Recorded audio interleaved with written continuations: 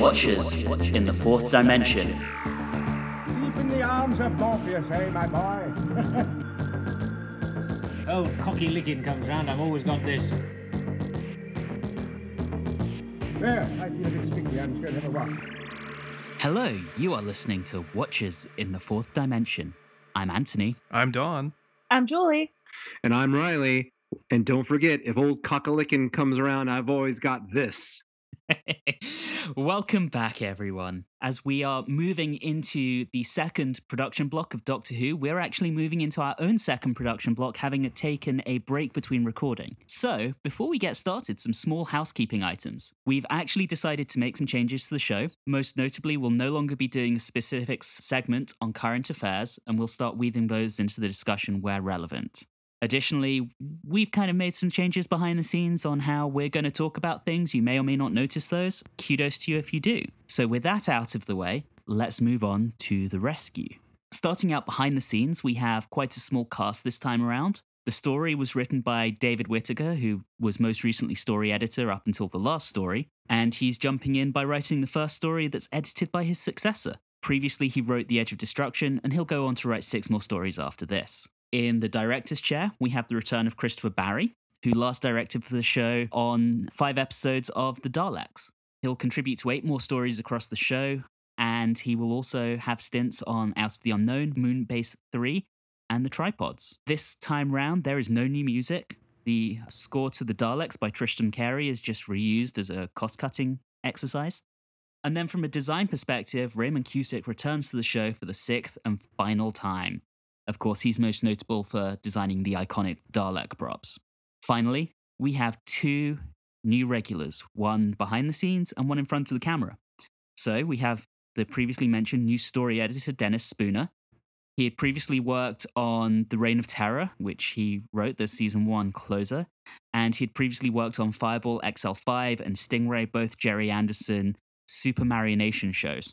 He'll stay with us for a total of 6 serials, editing up until The Chase, and then he returns to a writing role. And then in front of the camera, we have Maureen O'Brien as Vicky. This is her first television role, and she had previously been a very prolific theatre actor in her hometown of Liverpool. After she leaves the show, she struggled to get acting roles for a while and actually worked as a part-time supply teacher until she started getting more acting jobs. And then, like many stars of the show that are still with us, she still now reprises her role as Vicky in the Big Finish audios. So with that, we are on to our 10-second plot summary, which this time around is in the very capable hands of Julie. Over to you, Julie. So, in the rescue, we are introduced to a cranky, supposed paraplegic Bennett and a naive Vicky who are waiting to be rescued on the planet Dido. Meanwhile, while the doctor takes a nap, Ian and Barbara are separated when the spiky creature Cathilion pushes Barbara off a cliff and then causes a rock slide. When Ian tells the doctor this, he is very suspicious as he's already been to this planet before. While the doctor and Ian risk their lives to monsters and old-fashioned booby traps, we find that Barbara has been taken in by Vicky. Barbara then starts this friendship off on the wrong foot by killing Vicky's pet. The doctor and Ian arrive only to find Bennett gone. The doctor confronts Bennett and discovers the terrible crimes he has committed. When Bennett nearly kills the doctor, we discover there are at least 2 survivors from the planet who then kill Bennett by pushing him off a cliff and deposit the doctor back at the TARDIS. The doctor then offers Vicky a place on the TARDIS to fill the void of his abandoned Susan, and we are finally left with the best cliffhanger yet. Where they are, in fact, literally hanging off a cliff. Excellent. I try. So, we start with episode 1, The Powerful Enemy. So in this episode, the TARDIS lands, the Doctor takes a nap while Ian and Barbara leave. They get separated by Caquillion. Ian makes it back into the cave while Barbara falls down a cliff and is rescued by Vicky. And then we end with some booby traps, suspiciously placed, given that the Dido people are supposedly peaceful. And that's the cliffhanger. So what did we think this time round? I really liked at the beginning how playful the Doctor was with Ian and Barbara. He was joking around. He had that great line when he was talking to Barbara where she said, "Doctor, the trembling stopped." And he said, "I'm so glad you're feeling better." And you could tell he was just teasing her. That was great. I think what you're I think this is all in line with the which we discussed about many episodes back, the change of the Doctor's personality done intentionally by the writers. to make him a little bit more warm and rounded instead of being, as before, we always like to talk about wanting to bash people's heads in with rocks. Yeah, he Yeah. definitely was written warmer and with a better sense of humor. I also really like the line where after they have exited the TARDIS in the cave on planet Dido, which I refuse to mispronounce for comedic purposes because I'm above that, where he says, "We haven't had much luck with caves so far." And I really like that callback. It was really nice. Yeah. Yeah, and I think that's, somewhat reflective of the new story editor. I don't think it's any coincidence that through this entire story, the Doctor is absolutely delightful. There was an interesting comment as well, though, because Barbara also mentioned about like going out of the TARDIS yet again, and I'm like, it would be a boring show if you didn't run into crazy things on every stop, and it was just she keeps making these random comments that don't make any sense. There were a few of those. I think they were trying to bring new viewers up to speed a bit on how the episodes worked. I just kind of got that feeling. Don't forget, this was the first episode in the second production block, so there was a natural stop. And this was, I guess, where, a natural handover where this might have been the beginning of season 2, effectively, from a production perspective. Getting back to the warmth of the Doctor and his, playfulness, what I thought was really great, and that also had even stronger effect because of the warmth that he and Barbara and Ian had in those scenes, those immediate scenes within the TARDIS, was that we had that gut-wrenching call out to Susan. Oh, yeah. That was heartbreaking. I don't know why. Maybe I'm a sucker for it, but I always feel a lot more affected by a call out to something tragic or sad if it follows something that is lighthearted and fun. What I love here is the Doctor, as he was in the early part of season 1, would have lashed out once he realized Susan wasn't there. And instead of lashing out, he's very, very nice to Barbara and is almost kind of thankful that Ian and Barbara are there. He's still got friends, even if it's not his granddaughter. And he treats them like friends. There's a scene early on when Ian and Barbara are outside, and Ian is actually talking about the Doctor and saying, wow, usually he would be the first one to go out and explore, but he's going inside to take a nap. It's one of those things where Ian's talking about him, and the Doctor just simply goes, I can hear everything you're saying. But he does it in such a teasing manner, whereas, in another episode, he was ready to throw them out of the TARDIS the first chance he got. So it was a really good change. In previous episodes, he probably would have seen that as the beginning of an attempt at a mutiny. Yeah, and he did have a rock, so he could have used that. Well, I think that with the Doctor also is that there's a sense of wanting to just chill him out, like just calm the character down, and just on all aspects, not just moments of anger, but like just even before you can remember scenes with the Doctor where it's like even if it was like slight misunderstandings about something completely trivial, he would oftentimes fly off the handle. Yeah, he would. Yeah. And now he's just a lot more engaging and charming of a character. I kind of noticed that when I was watching all through these episodes, every time you mentioned, like he's very charming and things like that, I struggled sometimes seeing that because every single time, like I was thinking that he was turning that way, he would then try to throw Ian out of the TARDIS. So it wasn't actually until this episode where this for me was his change to that softer character. Yeah, I think this is where it's really complete. You started seeing it in the Sensorites where he decides to stay and fix things because it's the right thing to do. And here is where his personality is finally kind of settled and it's warmer and it's more friendly and pleasant and even grandfatherly. It's wonderful. One thing I really, really enjoy is his reaction when he figures out where they are. He's there in the TARDIS and it's just him and he's talking to himself and he's giggling and he's just very excited. That's where he wonders if he can convince Ian that he landed there on purpose. And he's like, oh, wait, I was asleep, so I can't pull it off. But, if only I could. It's very I wonder impish. if I can gaslight my companions. To move on a little bit, I really liked the lighting in the cave. The way they were using the light on top of the TARDIS to illuminate things, which leads us into our introduction of Kuklian. Cocky licking. As Ian called him. No comment. So the seeds to Quillian had been kind of seeded. We get that scene with Vicky and Bennett before the TARDIS lands that's basically setting the stage. And Bennett mentions this mysterious Coquillian character. Then we hear nothing more about him until we see him in the cave. And he just appears, looking kind of menacing. Some critics have commented on how obviously rubber the costume is. I think it's really cool. I love it. I specifically was just like, I love this creature design. I love it. I dig it a lot. It looks great. It's like, it does give the impression not only of something that's menacing, but based on what the Doctor said about the inhabitants of that planet and what you see later from like the relics and that were left over, something that was menacing but also intelligent and was able to create, and build a civilization. I thought it was wonderful. I found his voice hilarious, though. He reminded me of Terry Gilliam's old man character in Holy Grail. Answer me these questions 3. The other side, you see. Just that's what he sounded like, and I couldn't take him too seriously. And that brings us back to Richard III. Yes. Yes. Oh, yeah. Again, let's create a character where you cannot pronounce his name with a Q in it and have him be the menacing bad guy. And it would make a fantastic cosplay.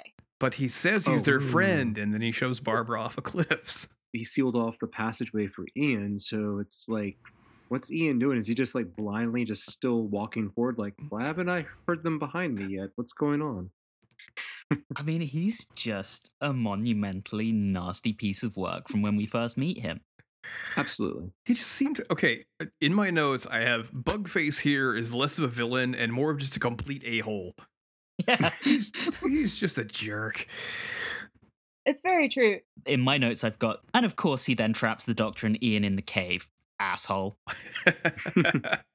Well, and I find the irony because the first thing I had was Bennett is kind of the worst. Because earlier when we met Bennett, he was just like really frustrating. I get that you can't walk in theory, but don't be so rude to Vicky. I called him Bearded Maitland because he reminded me of the captain from the Sensorites. I also, in my notes, said, Vicky, you better get used to being completely ignored and talked down to because you're in 1960s era Doctor Who, and that's just what you're in for. Unless you're Barbara. Because Barbara rocks. In my notes on Bennett, I've just got Bennett, grumpy bastard. Imagine how more horrible he would be if he wasn't struck and forced to be in bed, if he was actually completely physically capable. I mean, he would have absolutely zero sympathy whatsoever. It could have been very easy for them to just like not add that element to it. If he's just a jerk. Yeah, just a jerk, yeah. But they needed him to be like in a room in order to hide the twist. Yes. So when we see Coquillian and Vicky together, and I know I made a joke about gaslighting earlier, but he's basically gaslighting Vicky the whole way through. He's giving Vicky the impression that he's the only one keeping her and Bennett safe. He's very, very mean to her and claims that the rest of his people would kill her if they got their way. He's the nice one. Yeah, wow. He's just missing some fake social media accounts in order to like complete the gaslighting. He's the only one of the Dido people that Vicky has ever seen. I'm questioning as to how she's not saying, well, how do I know you're the nice one? Because she's written as young and naive, and Yeah, frankly, that's true. she's had a terrible experience and is just dealing with it the best she can. And did you see the collar that she was wearing? I mean, the design of that thing made her look like Kermit the Frog. By that stage, Vicky's rescued Barbara, and during that whole exchange with Coquillian, she's hiding Barbara in the same room, who is, of course, annoyingly logical because she asks Vicky, why doesn't he just kill you? Damn it, Barbara. Always asking these good questions. That's because Barbara doesn't put up with any shit. She's like, I'm not going to do this, like, harassed for like months or days at a time. I'm not going to deal with this. If there's no hope and you're just going to, do this to me, you might as well just kill me, because that's how Barbara is, because she's badass. Speaking of bullshit, because that's how you do a segue, kids. Anthony mentioned this before, but when the Doctor and Ian are in the cave and they're nearly out, and suddenly there's a little pulley thing that puts out your classic little trap spike things. Booby traps. Why?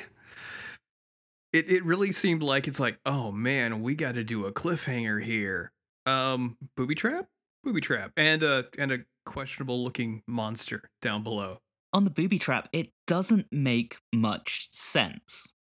From a narrative perspective, if the Dido people are supposedly peaceful, why do they have a random booby trap in a cave?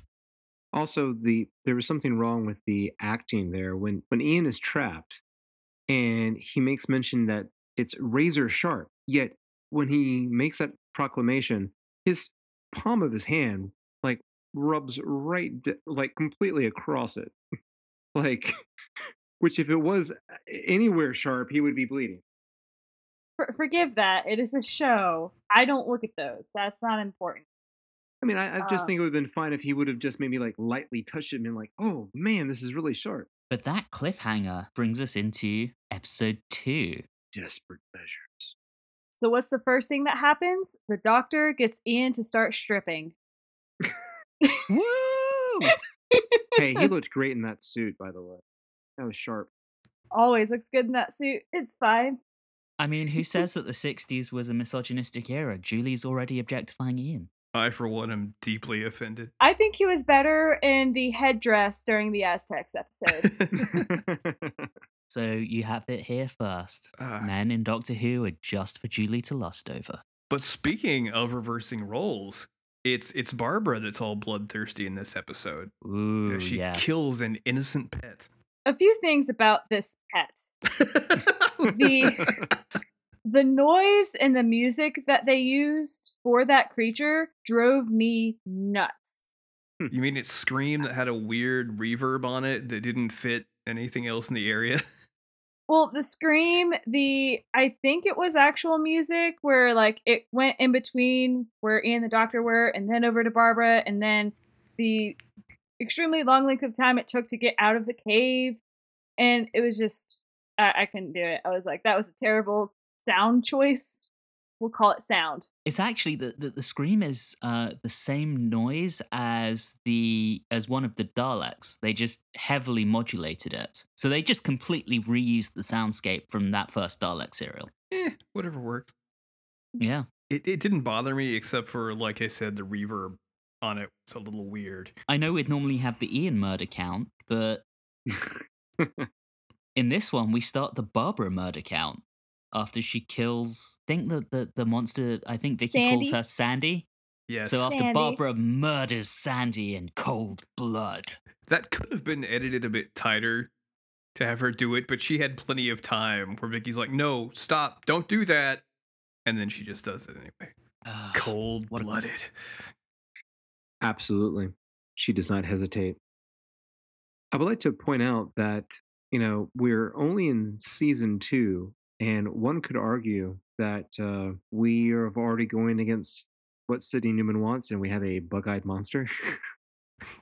But this is why this. Are you referring to Sandy or Coquillian? Yeah, Sandy. Oh, okay. I won't classify Coquillian like that because it's a costume. Spoilers. I think that was spoiled in Julie's summary. So that's okay.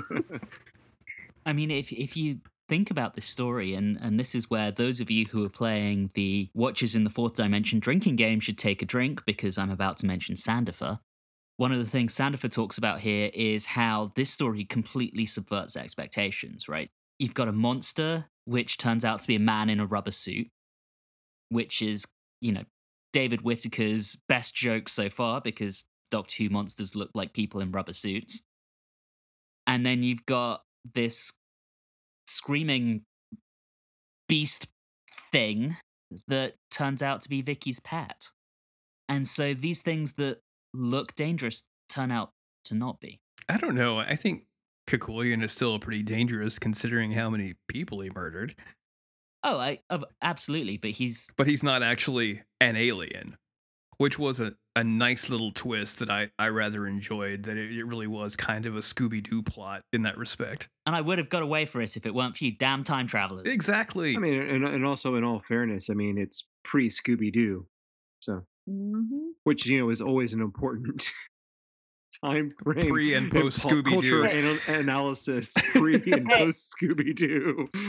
I mean, first you have pre and post Scooby Doo, and then once you get into Scooby Doo, it's pre and post Scrappy Doo because Scrappy's the worst. Yes, Scrappy Let's- is the I mean, worst. it's actually Let's not get sidetracked on No, I'm Scrappy sorry, Doo not to go because into that's a a tangent, massive but it is- rabbit hole. not to go off into a tangent, but that is pretty interesting when you think about it. How that silly cartoon animated show has provided us with two systems of reference or analysis for pop culture. So the backdrop of Vicky being upset about the cold-blooded murder of Sandy coincides perfectly with Ian and the Doctor making it to the spaceship.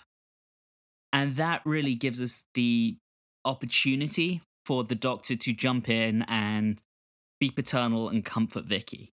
I don't think he does a very good job with that. I thought he did a better job than he ever did with Susan. Yeah. Because the way I have it is, it's still the Doctor being his like kind of persuasive self and trying to get what he wants, but he's very adorable about it. So he's still manipulative, but he does it in such a way that you're just like, oh, he's just a cute old man.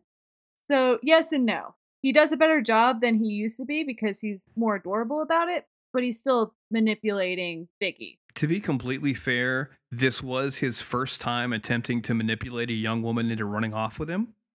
So he's not quite as smooth as he is later on. True. I mean, effectively, his comfort towards Vicky is basically, I would argue, guilt tripping her into making her feel bad about the fact that he was trying to convince her that Barbara was doing all these things to protect her, and like totally disregarding the fact that Vicky's argument was, I was screaming at her to tell her not to do that, and she didn't listen to me. Yeah, no one listens to Vicky this entire serial. It's just sad. We're back to gaslighting, basically. Yeah, I do think it's kind of funny from a behind the scenes perspective. They got rid of a character that they didn't know what to do with, and then they brought in another character who is essentially almost the same. What I'm interested in is that, and I don't know how this is going to work because again, I haven't seen the rest, but Barbara and they're starting off on the wrong foot. You know, it's like Barbara killed her pet.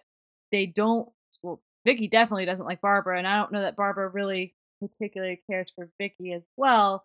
So I'm actually kind of interested to see if that plays out at all, or if they just kind of let that go off to the side. Or to come on that. Could be interesting to have a little bit more of a conflict like that to happen for the rest of the season, as opposed to just kind of throw it out in the first episode. We shall see. Now the Doctor just basically runs off and solves everything on his own, though. Yeah. So everyone else gets pushed to the side when the Doctor goes to Bennett's room and figures everything out. And I think that's why it's a turning point for me for the Doctor, because this is really the first time that he's been by himself while he deals with whatever this, issue, bad guy, what have you. And you got to see him by himself without Barbara and figuring everything out. And I just really enjoyed that. It feels more Doctorish. It really does. And of course, once he's in the hall in the cave and he meets Caquillian. Oh, that was awesome. Yeah. You had the great atmosphere, you had the spooky music, and the way he's just doing the sort of the detective reveal. Like, I know all of what's going on here. So the set, I mean, you talk about that, Don. The set is very basic, very atmospheric, though. For me, it's absolutely stunning. Yeah, it works. It doesn't need a whole lot of detail. Those smoking pillars that are just gorgeous. And then, of course, you come down to the acting, and the Doctor is just bossing it at the beginning. He's so defiant. He's got his back to Caquillian as he approaches. He sees straight through the mirage. It's just so awesome. I did really like the fact that, going back to our Scooby-Doo plot, that they use the fact that Doctor Who monsters look like guys in suits. And in this case, it's literally just a guy in a suit who then takes off his mask and explains his really ridiculous plan. I mean, for me, that's just so smart, because if you're watching it for the first time, and this is a story that I have huge nostalgia for, because I think I first saw it when I was 7 or 8 years old. But watching it for the first time, you're not going to expect it to be a man in a suit because all Doctor Who monsters look like that. Exactly. It's so smart. You kind of expect that he's working with Ququillian. You don't expect that he is Ququillian. Yeah. But I do find his, I got caught killing somebody, and then we crashed, and they somehow invited me to the big meetup with everyone else, and I had explosives, so I killed everyone else to hide the fact that I was arrested. I mean, yeah, it's stretching credulity for sure. But I like the fact that he just kept talking to the Doctor. He just kept on giving his thing, and then they had a cool little fight. I feel like though the Bennett's motivations and his cover up, I feel like yes, it does is kind of ridiculous, but it's not as bad because you're not dealing with it like in real time. It's something that's mentioned in the past, so it's you can forgive it a little bit. It doesn't seem so ridiculous. I just thought, okay, he's just crazy. Yeah. And that made a lot more sense. I loved the Doctor's outrage over Bennett's behavior. His righteous anger was just so well played for me. And then he actually got to fight a little bit. He did. Oh, it was with the sword. So great. I love that sword play. Pretty much held his own too. Yeah. Oh, we've got more of that to come, guys. So then Doctor's almost, he's starting to lose, and that can happen. And then we find out that he didn't kill everybody. Because Chad and Brad show up. That's what they call them, because they look like in any 80s movie in which there's a ski lodge or something, there's always those a-hole rich townies that are trying to take the mountain away from the locals. That's what those guys look like. So I called them Chad and Brad. Makes sense. That's perfect. I would like to say though, despite all of the like wonder and beauty of the set piece and that final scene there, when Chad and Brad show up, once Bennett starts backing away in fear without the mask on and having those rubber feet on, he looks utterly ridiculous. I could not stop laughing at that. That's one of the things that actually confuses me about Chad and Brad, right? So they don't talk at all. These supposedly very friendly, delightful Dido people don't say a damn word. And I'm just wondering, are they meant to be ghosts? No. Are they meant to be survivors? Does it even matter? They're just all out of nice. I don't think it matters. Fair. Well, I think the show was playing around with the idea of was that a ghost? Was it maybe, a projection of Bennett maybe feeling guilt or, having an hallucination? Is it was it a hologram? Was it real survivors? Who knows? Well, they turned the radio beacon off later on, so that's true. I don't think they were necessarily ghosts. But when they turn off the radio beacon, nobody's left. So what is that to the benefit too? Because more people were coming. Characters that are seen, I know, but I mean. But there's nobody out of the characters we know beforehand. None of them are left. They have all gone or passed away. So one thing to note on this is David Whittaker's script, when they kind of figured out how long each episode would be, tallied up to being 2 hours an episode. And Dennis Spooner had to very heavily edit it down. So there are probably a few things that got lost along the way. See, I just got the feeling that because of the experiences of these people landing, nearly wiping out their entire race, and I'm hoping there's more than 2 of them left, it had made whoever remained much more isolationist and not wanting any more humans, especially those from Earth, to come and visit their little rock. The Dido people, there are only meant to be like a couple of hundred of them. I realize I might be going too far down the rabbit hole, but how is that a genetically viable species? It's really not. I mean, sorry. They're like space pandas. I'm sorry. Any species that is too lazy to mate deserves to die out. Well, they might mess up their hair. I mean, you saw their perfectly coiffed. Exactly. They're too busy working out. No. See, I don't take that argument. That's not a serious argument. We're gonna move on. Moving on. So, Vicky, We have our first voluntary person coming on board the TARDIS. Was it very voluntary, though? Well, I mean, she could have stayed and waited for the rescue ship. By herself? I Sure. just think that... She said many times, she was all right there. She didn't need no man to come along and save her. She knew what she was doing. I mean, to be fair, she is actually asked aboard rather than just straight up abducted, so it's an improvement. It is a big step. That's fair. But I love her reaction. It's that wide-eyed wonder that we are so used to now, and it's the first time we're seeing someone do that.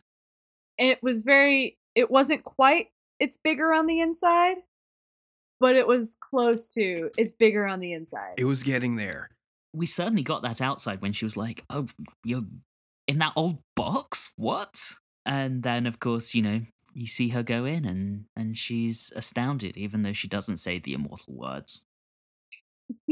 Bringing in that character, I mean, one, it's crucial for the show, especially that back then while they were still aiming to. I mean, would you say that the show was still trying to be an educational children's television show? Yeah, Sydney Newman was still behind the scenes, so yeah. The character of Vicky it was needed in order to provide, another set of youthful eyes and a youthful perspective to give to the show.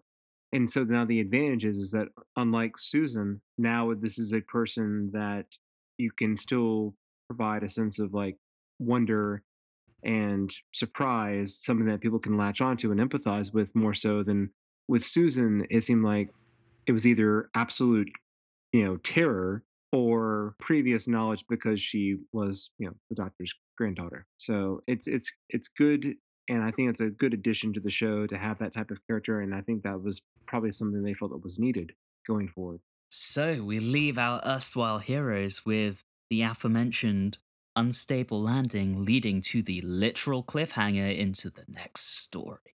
Dun, dun, dun. All right, so that concludes our story discussion. Let's move on to our metrics. We have previously tracked the Ian murder count, which did not get added to. Ooh. There's the camp count. Do you think there was anything particularly camp here? I'm not certain. Maybe Killian's cloak, cape, maybe. Maybe that's a reach. That's definitely a reach. I'm going with a veto. Susan is gone, so we no longer have the Susan freakout count. However, I'm willing to propose, because I think we might get to witness it again, that we add the Barbara murder count to the metrics. What? Oh, yes. So, Barbara murder count 1. But then we would have to go back and add in those Daleks she ran over with the truck. I think that was at least 6, maybe? Sure. Barbara murder count 7. Including the truck Daleks. All right. So with those paltry metrics, let's move on to our vote. So we're gonna start with Don. What can I say about this episode that we haven't gone over already? Overall, I enjoyed it. There is some cheese in it as far as things that don't make a lot of sense, like the trap that was there specifically for a cliffhanger, Bennett's crazy plan that somehow said as long as I dress up like a member of this alien species, it'll be okay. That said, I enjoyed it, and it didn't overstay its welcome. So I'm going to be slightly generous. I'm going to give it a 7 out of 10. Weird staffs that are actually bits of construction equipment. Julie? I did enjoy it. It had some good moments. I'm actually kind of sad that Susan's gone. I actually enjoyed a good bit of her stuff, despite her freak out moments. But the story was good. I love Scooby-Doo. It was very reminiscent of that. I didn't mind the whole booby trap thing. I don't think I thought about it as hard as you guys did. I was just like, all right, there's booby trap. Yeah, sure. That's fine. But I didn't like seeing Barbara commit murder. Not a big fan. I'll give it 6 Sandys out of 10. Poor Sandy. Rest in peace. Okay, Riley, over to you. why does this always happen? Why do I always seem to vote like on the one extreme compared to everyone else? Okay, so I didn't get to mention previously. Believe that there was a lot of really interesting shots in the show. For example, there's a shot when we have the Doctor and Ian back in the cave after the cave exit collapse, which is this interesting low angle shot with a really interesting lighting that was very unique for the time. I thought. Also, when they're dealing with with Sandy and they're going through the booby trap, it's there's this wide shot, long shot where it's cut straight down the middle of the horizon of the frame, where the Doctor and Ian are up top and Sandy's below. And I don't know why, but it reminded me so much of like a side scroller video game, and I thought that was very interesting.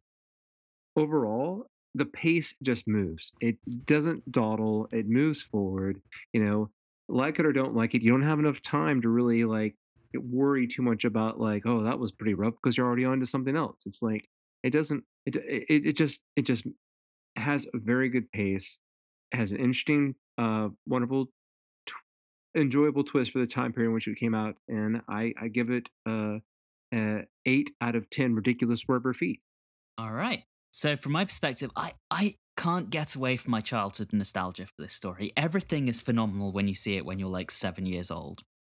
And I think this reminds me of that time in my life where everything was a lot more simplistic. This one is where we get a much warmer Doctor, which is something I really love. It's a basic storyline, but it has a purpose, which is to introduce Vicky. This one just gives me those warm fuzzies. So I'm going to give it 7.5 murdering flare guns out of 10. So we have a story average for this between us of 7.13. We have been the Watchers in the Fourth Dimension. You have been listening to our episode on the rescue, and we look forward to next time. Thank you and good night. You have been listening to Watchers in the Fourth Dimension with Don Smith, Julie Philippek, Riley Schreck, and myself, Anthony Williams. This episode, Didoba Gaslight, was recorded on Wednesday, May the 15th, 2019. You can find us on Facebook, Instagram, and Twitter at Watchers4D. If you're enjoying this podcast, please leave us a review on your preferred podcasting app. And always remember, it's easy to disguise yourself in an unconvincing rubber suit when you live in a universe where aliens look like humans in unconvincing rubber suits.